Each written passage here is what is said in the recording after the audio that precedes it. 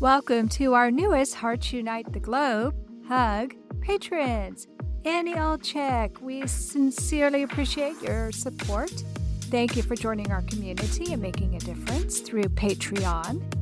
Judy Miller, thank you for being our first Buzzsprout supporter for Bereaved But Still Me. Buzzsprout started a new program where you can actually support the podcast of your choice. There are so many ways you can support HUG. All you have to do is visit our website, heartsunitetheglobe.com, to see how you too can help empower, educate, and enrich the lives of individuals in the CHD and bereaved communities. Thank you all for your continued support. During the month of February, also known as Heart Month, Heart to Heart with Anna will be broadcasting a show every single day. On Tuesdays, we'll have a brand new show featuring our theme for Season 7, Congenital Heart Defects Around the Globe. The other days will be Encore presentations with a brand new introduction. If you'd like to know what shows will be featured, you can check out our website at www.hearttoheartwithanna.com. Congenital heart defects are the #1 birth defect. But one of the common statistics that is propagated on social media is that congenital heart defects happen to 1 in 100 babies, and that's not really true. Actually, that number is only representative of some congenital heart defects, and it doesn't include the most common congenital heart defect known as bicuspid aortic valve. This is frustrating to me because I want people to know that they are not alone. And by cherry picking what heart defects are counted to make that 1 in 100, instead of including all heart defects, we don't make it look as prevalent as it actually is. There are probably 3 in 100 instead of 1 in 100 people who are born with all of the different types of congenital heart defects. There are over 40 different types of congenital heart defects that people can be born with. And so you are not alone. Today's Encore presentation is the very first episode of Heart to Heart with Anna, and it features some wonderful guests. Please sit back and enjoy this Encore presentation of Episode 1 from the very first season of Heart to Heart with Anna.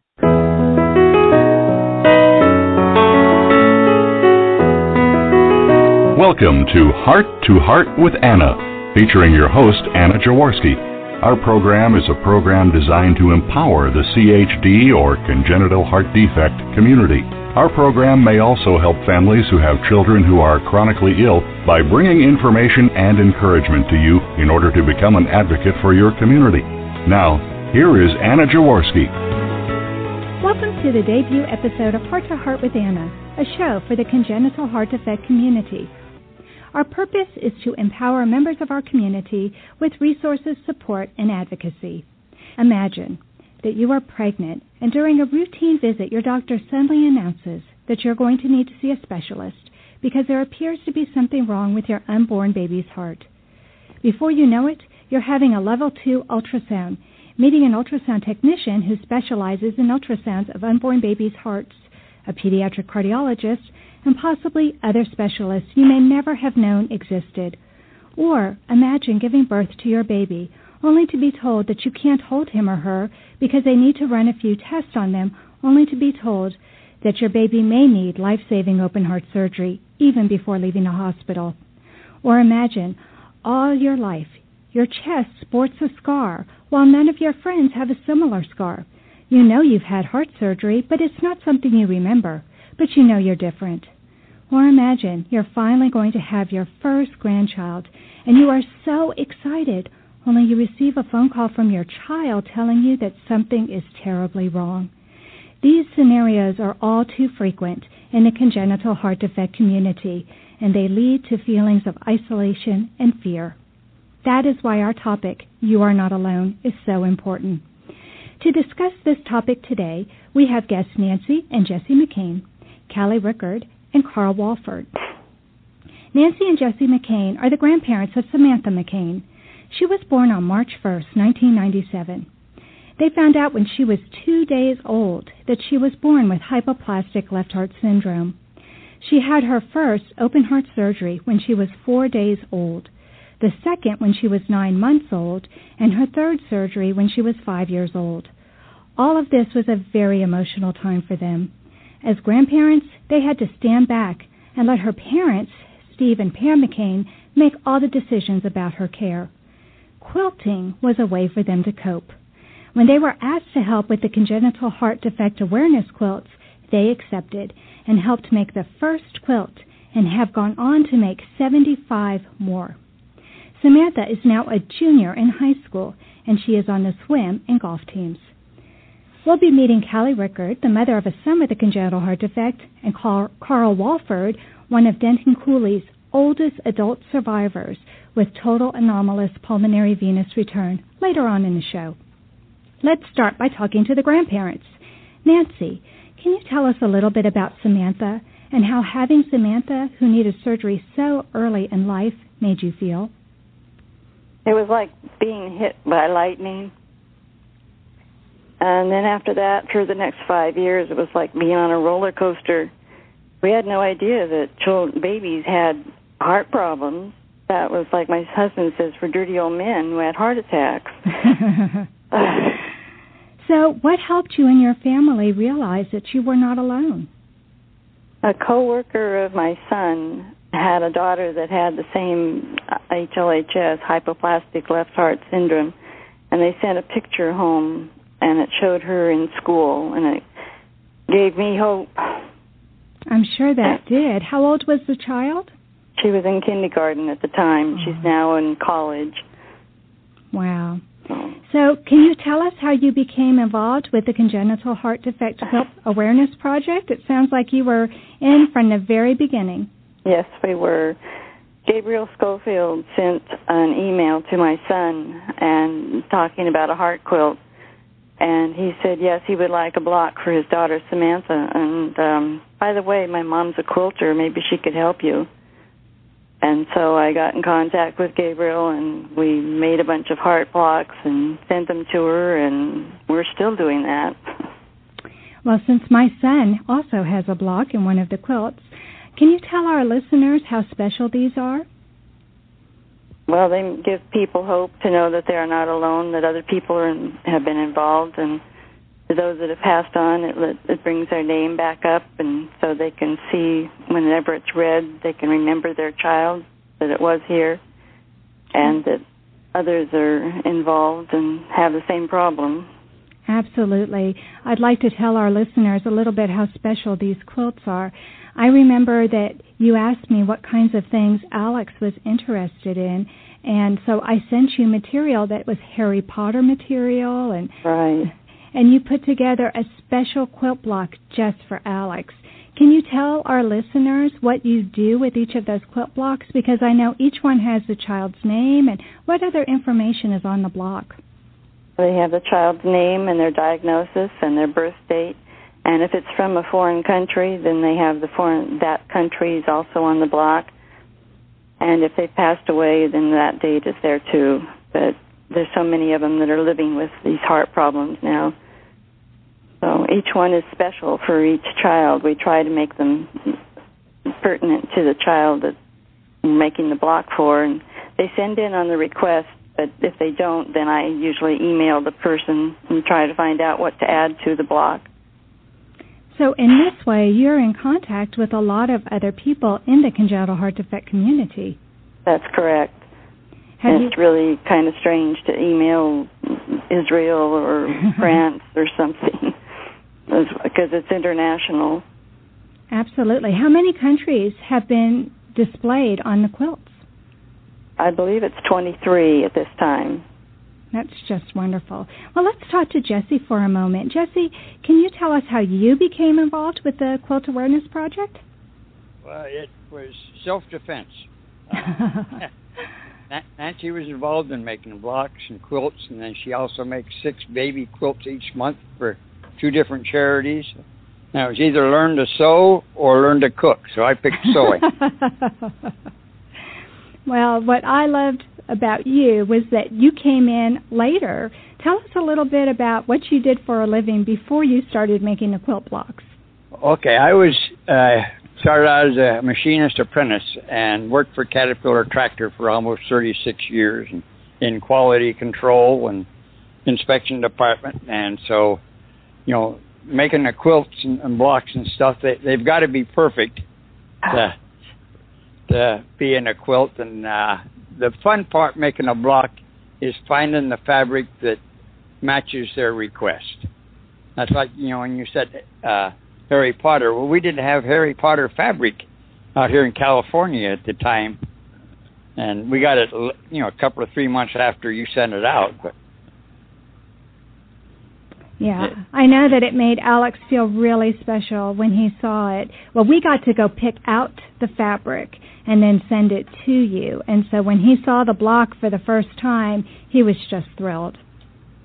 Yeah, 'cause we send a picture of the block to all the families, and after it's in a quilt, then we'll send a picture of the quilt out to the families also. So they get to see a lot of different types of blocks, names, diagnosis, and so they know they're not alone anymore. Absolutely. Now, I was lucky enough to meet you and Nancy in Houston at the International Quilt Festival. Do you all do that very often? No, we did it 3 years in a row. They invited us there, gave us a big double booth to display the quilts, and they even brought a sewing machine in for us so we could teach kids how to make heart blocks. So it was a fantastic experience of getting congenital heart defect awareness out. It absolutely was. And you know what made Alex feel special, Jesse? That you sat down right beside him and you taught him how to make a block that was included in one of the next quilts. Yeah. It was fun. And the kids, they're super. I had all kinds of kids coming in, and some of them knew a little bit about sewing, a lot of them didn't, but they all learned a little bit about heart defects. They certainly did. You and Nancy are such an amazing couple and such terrific grandparents. I want to thank you for sharing your story with our listeners. And now we need to go to a commercial break. But when we get back, you'll get to hear the mother of a son who has endured multiple open heart surgeries and who has had to hear the words from a doctor no mother should have to hear. Find out what the doctor said to Callie Rickard when we get back.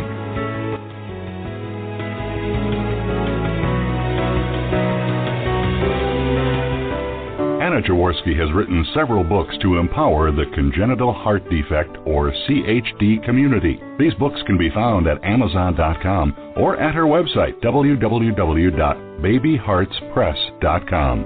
Her bestseller is The Heart of a Mother, an anthology of stories written by women for women in the CHD community. Anna's other books, My Brother Needs an Operation, The Heart of a Father, and Hypoplastic Left Heart Syndrome, a handbook for parents, will help you understand that you are not alone.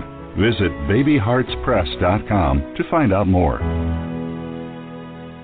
Anna Jaworski has spoken around the world at congenital heart defect events, and she is available as a keynote or guest speaker for your event. Go to hearttoheartwithanna.com to learn more about booking Anna for your event. You can also find out more about the radio program, keep up to date with CHD resources and information about advocacy groups, as well as read Anna's weekly blog. Anna wants you to stay well connected and participate in the CHD community. Visit hearttoheartwithanna.com today.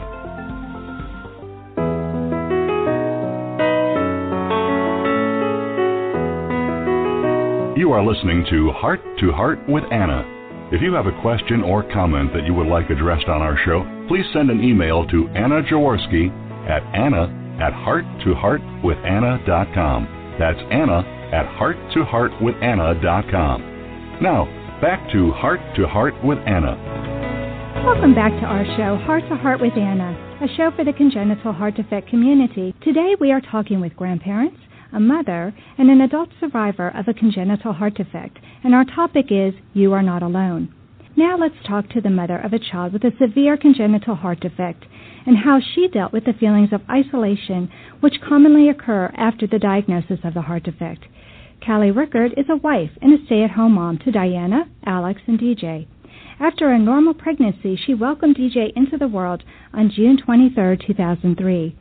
DJ was diagnosed with hypoplastic left heart syndrome at 2 days old, and then later Shone's complex with severe pulmonary hypertension. DJ has since had 7 open heart surgeries, 5 before his first birthday, 1 at age 2 and his last one at age 7. He's had 4 aortic and mitral valves replaced. He received the smallest mechanical mitral valve ever placed in a baby. In 2010, a heart and double lung transplant was recommended, but DJ was considered too high risk. After his last open heart surgery, he suffered a massive brain hemorrhage requiring 2 brain surgeries. He recovered and looks like any other normal, healthy boy. Recently, Callie's family moved from Washington to Texas, pursuing better health care, new job opportunities, and a little adventure. So tell us, Callie, how did you find out your son DJ had a congenital heart defect? Well, DJ was born on a Monday in June 2003. I was in labor for about 42 hours. And when he was born, he seemed healthy. He was a big guy at 8 pounds, 7 ounces. He was absolutely beautiful. I never wanted to put him down, so I held him all day and I held him all night. The next day, nurses started coming in every couple hours to listen to his heart, and I kept asking them why, but they would not tell me anything other than things didn't sound quite right and not to be alarmed. Later, in the middle of the night, they came back and told us they were going to be transporting him to Portland, Oregon, which was just right across the river from us because they couldn't get an IV started, and they felt like he would be better served in the intensive care unit over there. They didn't have an intensive care unit at my hospital. I remember being really scared seeing him getting all ready for his first ambulance ride. On June 25th, 2003, I got a phone call in my hospital room, and my husband answered the phone. And he was pacing, and he looked so serious. When he hung up that phone, he called the nurse who had been talking to me about lactation out into the hallway. And I just remember a real big swirl of urgency, and I was immediately discharged, and all our things were just gathered up and thrown in the back of the car, and I kept asking, what's wrong? And my husband said, well, just talk about it in the car. Just get everything, hurry up, we got to go. And on our way into Portland to the other hospital, he told me that it was the other hospital that had called, that they had found something wrong with our baby's heart. And I cried the whole way there. I didn't know what that meant.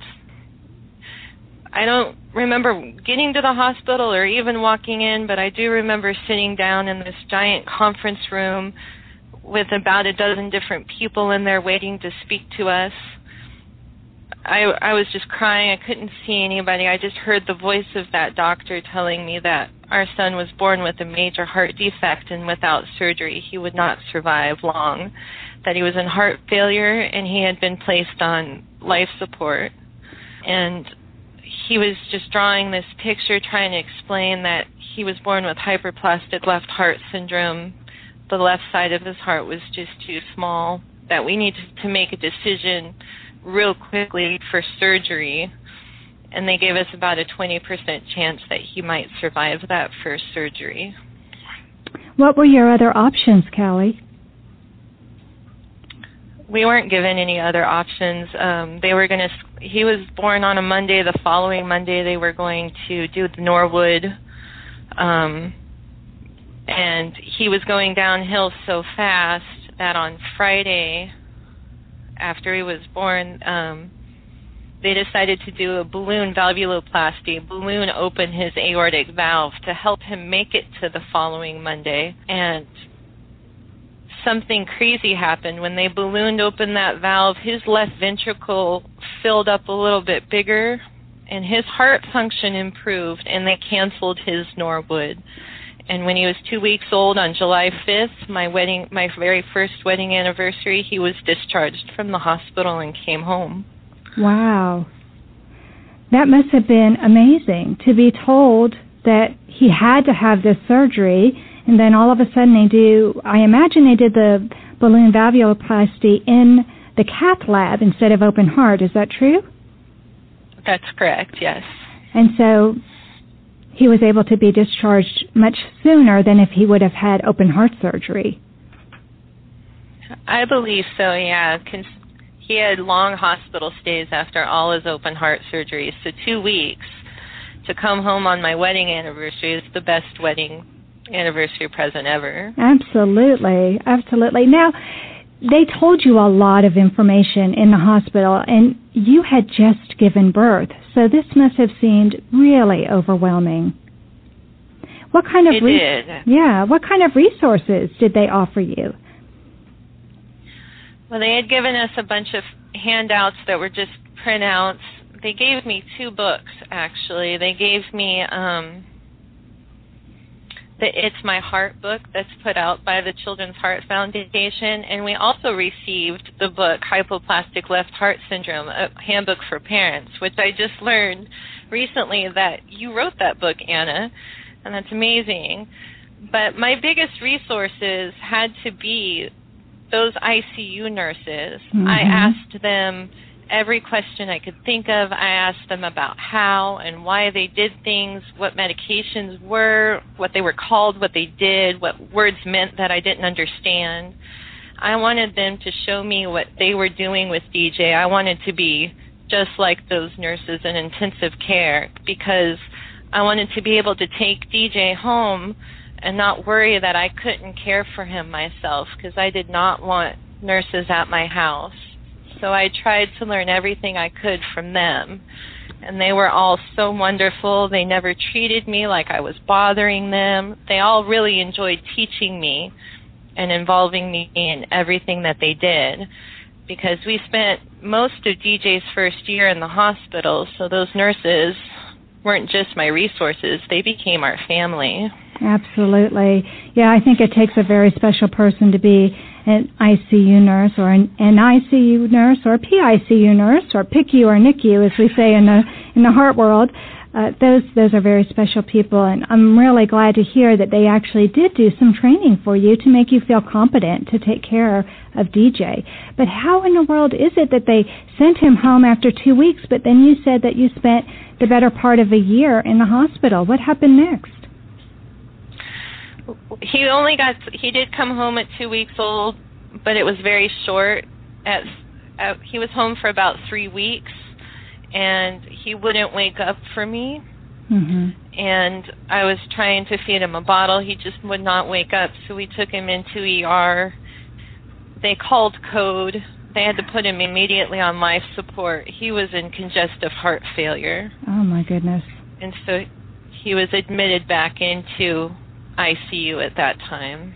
And they were considering doing a heart transplant at Loma Linda in California, and instead decided to replace his aortic valve. They were thinking maybe we could get by with a valve because waiting for a heart would take so long. They didn't think he could make that wait, so we chose to do a valve surgery. But because that space was so crammed in there, they damaged his mitral valve trying to get an aortic valve to fit in there. And so about a month later, they had to replace his mitral valve. They could not find a homograft or a flesh type of valve. So Dr. Starr, the inventor of the mechanical heart valve, special ordered a mechanical heart valve, mitral valve from St. Jude's Hospital, and they specially crafted one for DJ, and he had the smallest mechanical mitral valve ever placed in a baby at that time. That's just amazing. That's just amazing. You must have felt so blessed that you were working with a doctor who created this valve for your baby. It was a giant blessing that we got that valve, and at the same time another heartbreak because placing that mechanical valve made his aortic valve fail. Oh, no. And 4 days later he needed another aortic valve replacement. Wow. Now, was this the days before the Ross procedure was invented, Or did they consider moving his pulmonary valve over to where his aortic valve was? They did consider that. I think the Ross procedure was around back then. I'm not sure exactly why they decided to go this route, but that's what they offered us and said would be the best way to do it. In hindsight, I did have a surgeon ask me maybe we should have gone the Ross route, but for whatever reason they didn't do it that way. Before the break, I told our listeners that you heard the worst thing that a doctor could tell you, and I'm referring to DJ needing that double lung and heart transplant. Can you tell us about how you felt at that time?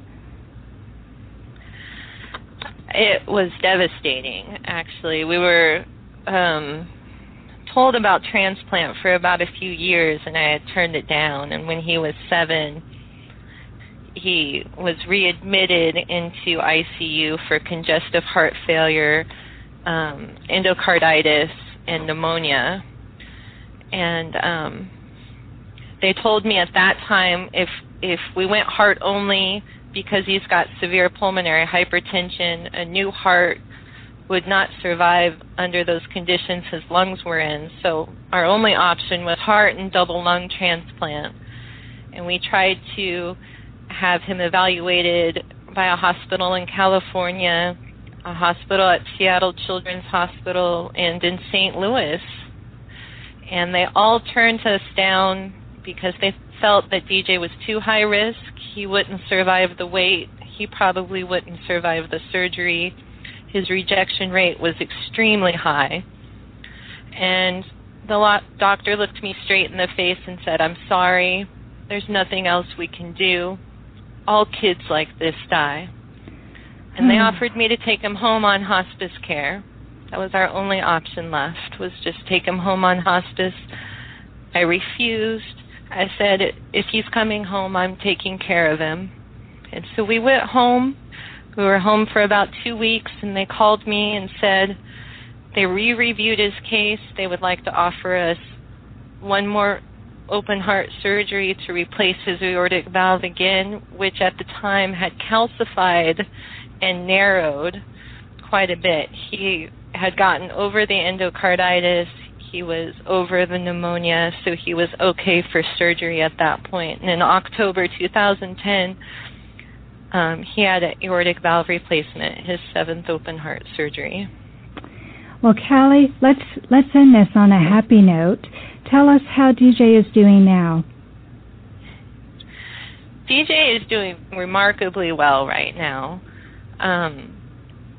He runs and plays and gets along like any normal 10-year-old boy. He can ride a bike.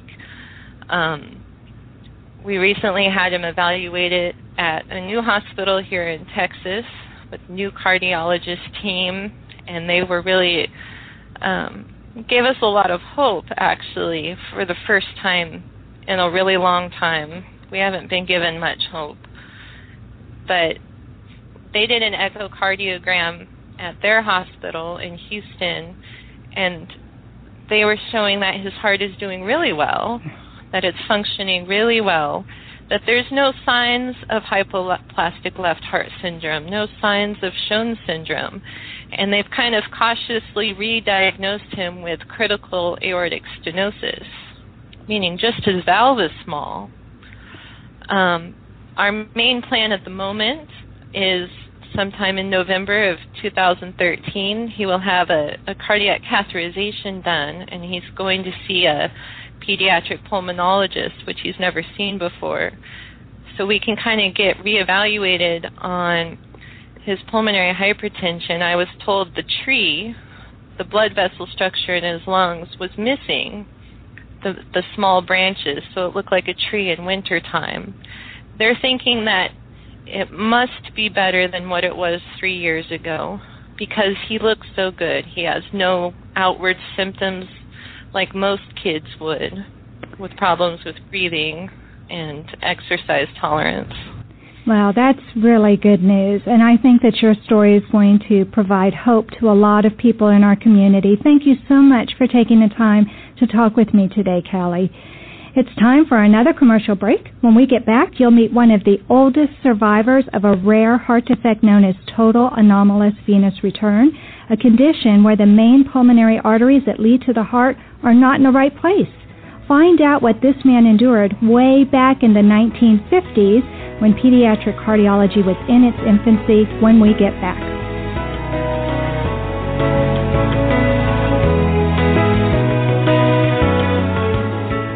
Anna Jaworski has spoken around the world at congenital heart defect events, and she is available as a keynote or guest speaker for your event. Go to hearttoheartwithanna.com to learn more about booking Anna for your event. You can also find out more about the radio program, keep up to date with CHD resources and information about advocacy groups, as well as read Anna's weekly blog. Anna wants you to stay well connected and participate in the CHD community. Visit hearttoheartwithanna.com today. Anna Jaworski has written several books to empower the congenital heart defect or CHD community. These books can be found at Amazon.com or at her website, www.babyheartspress.com. Her bestseller is The Heart of a Mother, an anthology of stories written by women for women in the CHD community. Anna's other books, My Brother Needs an Operation, The Heart of a Father, and Hypoplastic Left Heart Syndrome, a handbook for parents, will help you understand that you are not alone. Visit babyheartspress.com to find out more.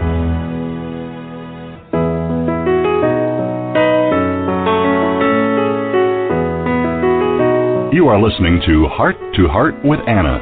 If you have a question or comment that you would like addressed on our show, please send an email to Anna Jaworski at anna@hearttoheartwithanna.com. That's Anna@hearttoheartwithanna.com. Now, back to Heart with Anna. Welcome back to our show, Heart to Heart with Anna, a show for the congenital heart defect community. Today we are talking with grandparents, a mother, and an adult survivor of a congenital heart defect, and our topic is You Are Not Alone. I want to go ahead and tell you a little bit about Carl Walford. He was born in 1957, the fourth of 5 children. At 4 months old, he was only the second baby to survive a surgical procedure by Denton Cooley to correct the congenital heart defect called total anomalous pulmonary venous return, or TAPVR.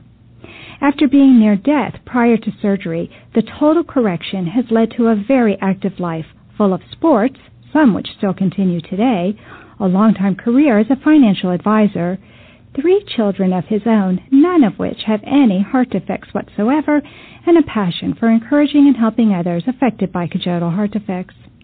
From that day in the recovery room at Texas Children's Hospital in Houston until a pacemaker was installed 18 months ago, he had nothing whatsoever that slowed him down or limited his very active lifestyle in any way. For 54 years, he needed nothing.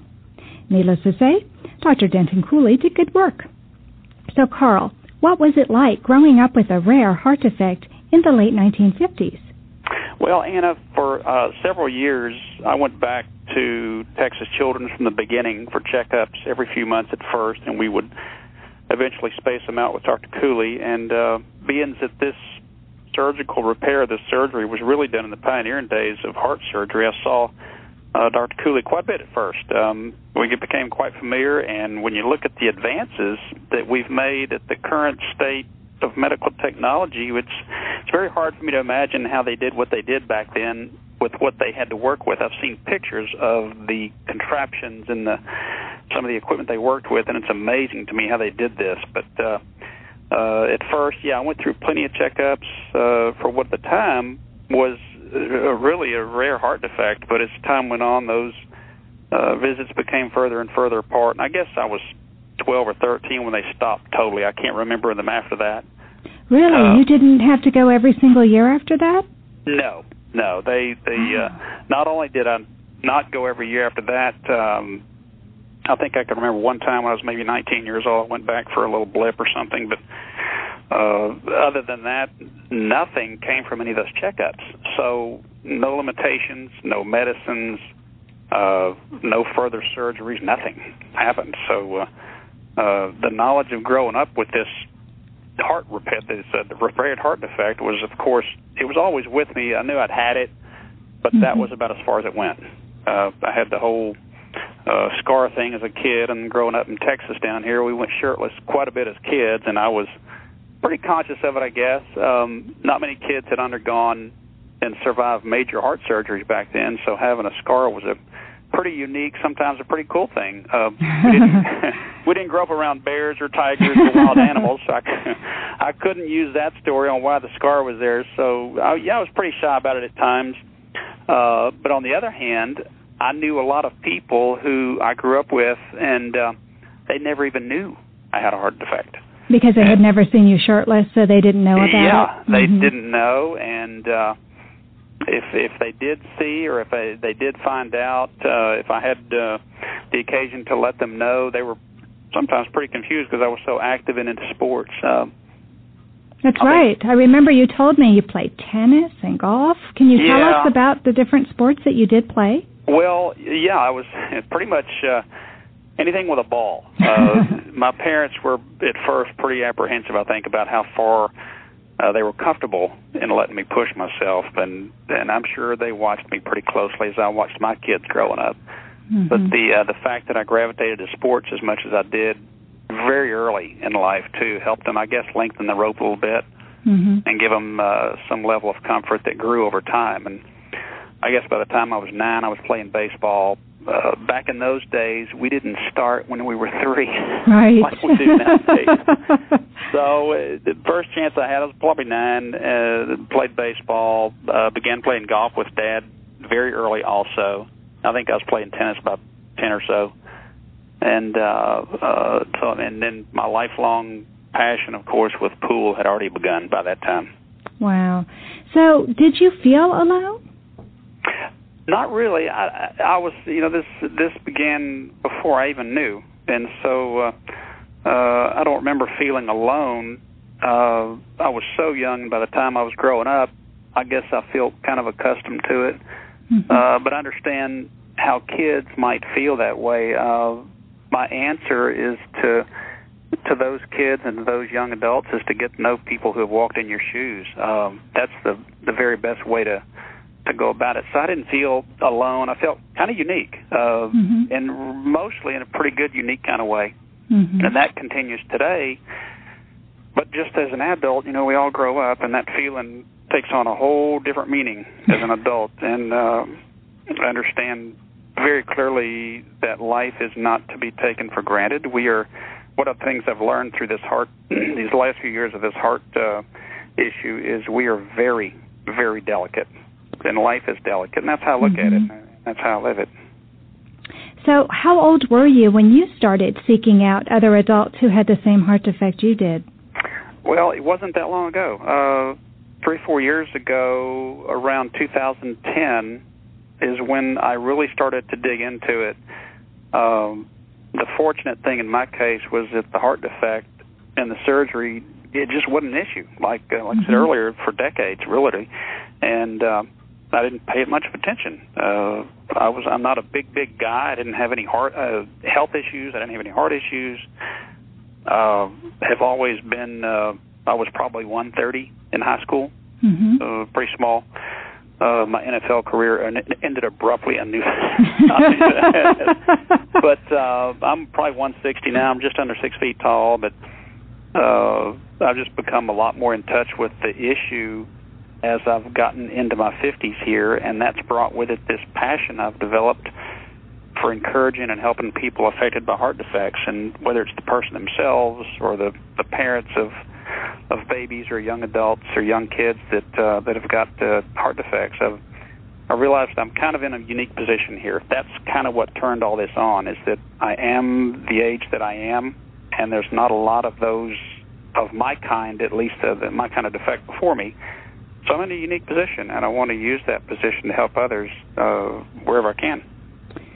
Well, I think that's just wonderful. And for those who don't know, Carl and I are on the Texas Children's Heart Foundation board together, and that's how I came to know Carl.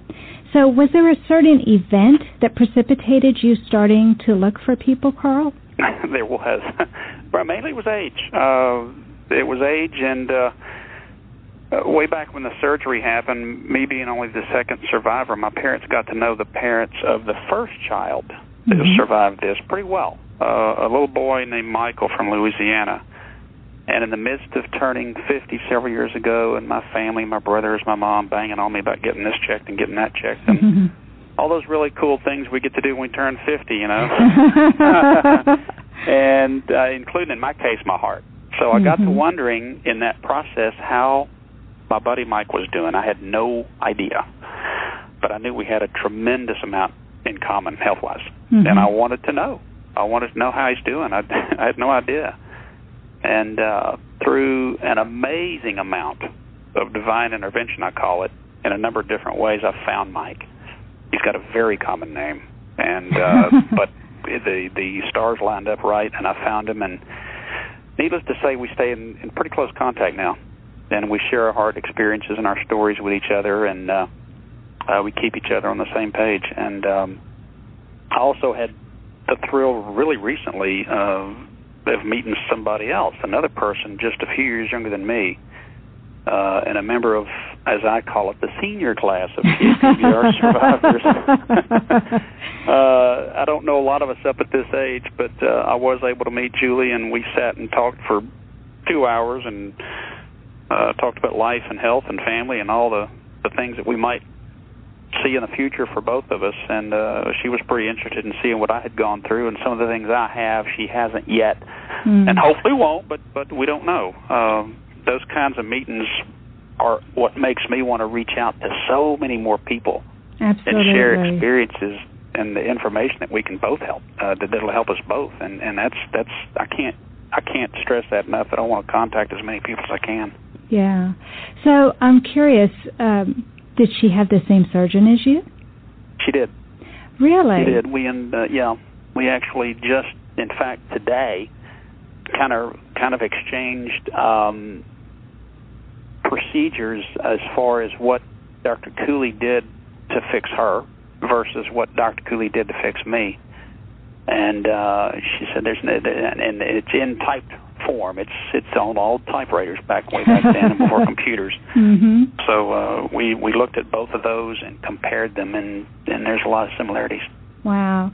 So you said that she hasn't experienced some of the things that you have. For the listeners who might have a child with TAPVR or an adult who has TAPVR, can you give us some examples of some conditions that they might want to watch out for? Yeah, some of the things that I went, like I said, I went through from 0 to 54, I guess, with nothing, 0. And finally, I had some heart, what I call flutters, little bip-bips that you wouldn't even know, but and it wasn't anything that slowed me down at all. I just knew that it was there, and as they got more often, more frequent, I thought, well, this is not going away. And it began to become accompanied by a little dizzy thing, which I could be talking to you eye to eye, face to face, and you wouldn't even know I did it. I had it. So it's very small, but even those start to speed up a little bit. So we went through. I did get associated with a cardiologist then, finally, after 54 years. Wow. And we did a couple of procedures to take care of some atrial fibrillation. So I don't know that everybody's going to face that. I don't know, but I did. Mike did. Julie's 7 years younger than us. I didn't have any signs of anything at 49 or 50 or 51. Who's to say how soon these things come around and whether they do or not? But that's the things that affected me and Mike. We're talking about the same thing on the phone, and he said, I had that, I had this, and there's a lot of similarities.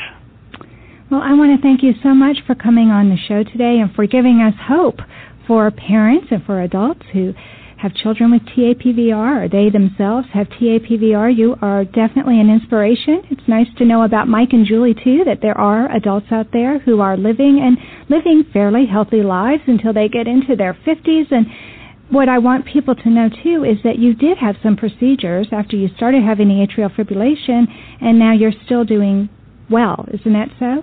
Sure. Yeah, it's what I call a mechanical fix.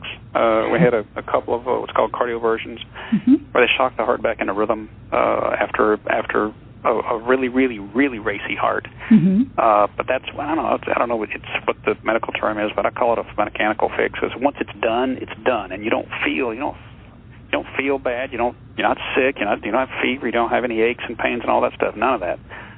It's done, and so yeah, I feel fine.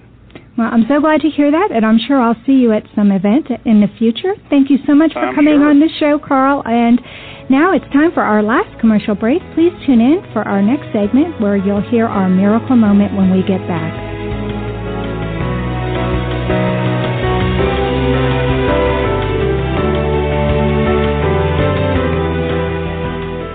Anna Jaworski has written several books to empower the congenital heart defect, or CHD, community. These books can be found at Amazon.com or at her website, www.babyheartspress.com.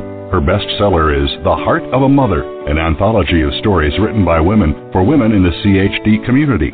Anna's other books, My Brother Needs an Operation, The Heart of a Father, and Hypoplastic Left Heart Syndrome, a handbook for parents, will help you understand that you are not alone. Visit babyheartspress.com to find out more.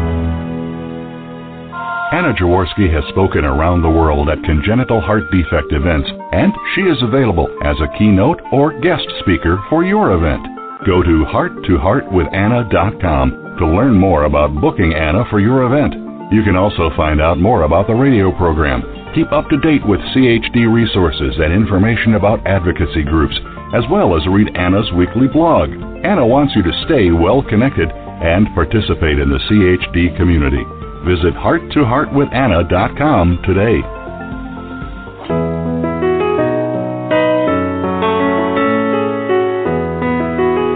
You are listening to Heart with Anna. If you have a question or comment that you would like addressed on our show, please send an email to Anna Jaworski at anna@hearttoheartwithanna.com. That's Anna@hearttoheartwithanna.com. Now, back to Heart with Anna. Welcome back to our show, Heart to Heart with Anna, a show for the congenital heart defect community on the Voice America Health and Wellness channel. Today we spoke with grandparents of a granddaughter with hypoplastic left heart syndrome, Nancy and Jess McCain, Callie Rickard, the mother of a son with a severe congenital heart defect, and Carl Wolford, an adult survivor of a congenital heart defect known as total anomalous venous return. And today's topic is You Are Not Alone. I want to thank all of my guests, Nancy and Jess McCain, Callie Rickard, and Carl Wolford today for coming on our debut show and for talking about ways to overcome the feelings of isolation and loneliness that often accompanies the diagnosis of a congenital heart defect. The most important lesson to be learned from today's show is that we are not alone. There is an entire community for the congenital heart defect people, and we are over 1 million people strong. And what's wonderful is we all open our arms to one another. So now for our final part of our show called our Miracle Moment. And today's Miracle Moment is from the introduction to The Heart of a Mother. In the interest of time, I will just share some of Judy Norwood's words with you. But if you'd like to read her entire introduction, you can do so on our website, www.hearttoheartwithanna.com. Or you can order the book, The Heart of a Mother, from our website or Amazon.com. Judy Norwood was born with a serious congenital heart defect known as tetralogy of Fallot, which is also known as blue baby syndrome. She writes, I know the questions that are in the hearts and minds of parents, young women, and yes, young men, when a congenital heart defect is present in their lives. Parents ask themselves so many questions. How long will our baby live? What kind of quality of life will the baby have? Will she be able to have children? Will he be able to father a child? Should we trust our child's life to the hands of a surgeon? What will happen to him or her if something happens to us? Mom will worry that she did something to cause a heart defect or that it could have been avoided had she done things differently. Dads will worry that somehow they are responsible for their children's heart defects as well. There is guilt, frustration, and yes, there is anger. In the 1940s, most children born with tetralogy of Fallot died before or during their teens. It was also believed that children born with tetralogy of Fallot were unable to learn. The school nurse told my mother that she might be able to teach me to cook and sew, but thankfully, my mother was not satisfied with that. She taught me how to read and write. After my first surgery in 1949, a POTS shunt, I was able to go to public school for the first time. And because of my mother's diligence, I was able to enter 5th grade with the other children my age. I graduated from high school in 1957. When I had my first surgery, a great and wonderful change came into my life. I bounded around in a way that I was never able to do before. I learned to swim, ride horseback, ski, and skate. I was just like any other normal teenager. But one of the first questions that I asked my doctor when I came to be old enough to be thinking about it was, will I be able to have a baby? On January 2nd, 1959, I gave birth to a baby girl, Peggy. I had a very difficult time because the hours of labor and the delivery took their toll on me. But when I saw my beautiful baby girl for the first time, I was so happy. The pain of childbearing was forgotten. But how was her heart? I asked the doctor. Her heart was fine. She was perfectly healthy, all 5 pounds, 12 ounces of her. Now, 39 years later, my daughter's family has grown. Now I have 3 granddaughters, 2 grandsons, and 1 great-granddaughter. I am so proud of each one of them. All I can think is, look at what I would have missed if Mom and Dad had not trusted me to the hands of a surgeon. I have seen cardiology grow to the high-tech, computerized, sophisticated profession we know today. Whereas in the 1940s, there was little hope for people like me. Today, there is much hope for a person born with a congenital heart defect to live a full and purposeful life. That concludes today's debut episode of Heart to Heart with Anna on the Voice America Health and Wellness channel. Tune in next week when our topic will be post-traumatic stress syndrome, anxiety and survivor's guilt in the congenital heart defect community. And remember, my friends, you are not alone. Thank you again for joining us this week. We hope you've been inspired and empowered to become an advocate for the congenital heart defect community. Heart to Heart with Anna, with your host Anna Jaworski, can be heard every Tuesday at 12 noon Eastern Time. We'll talk again next week.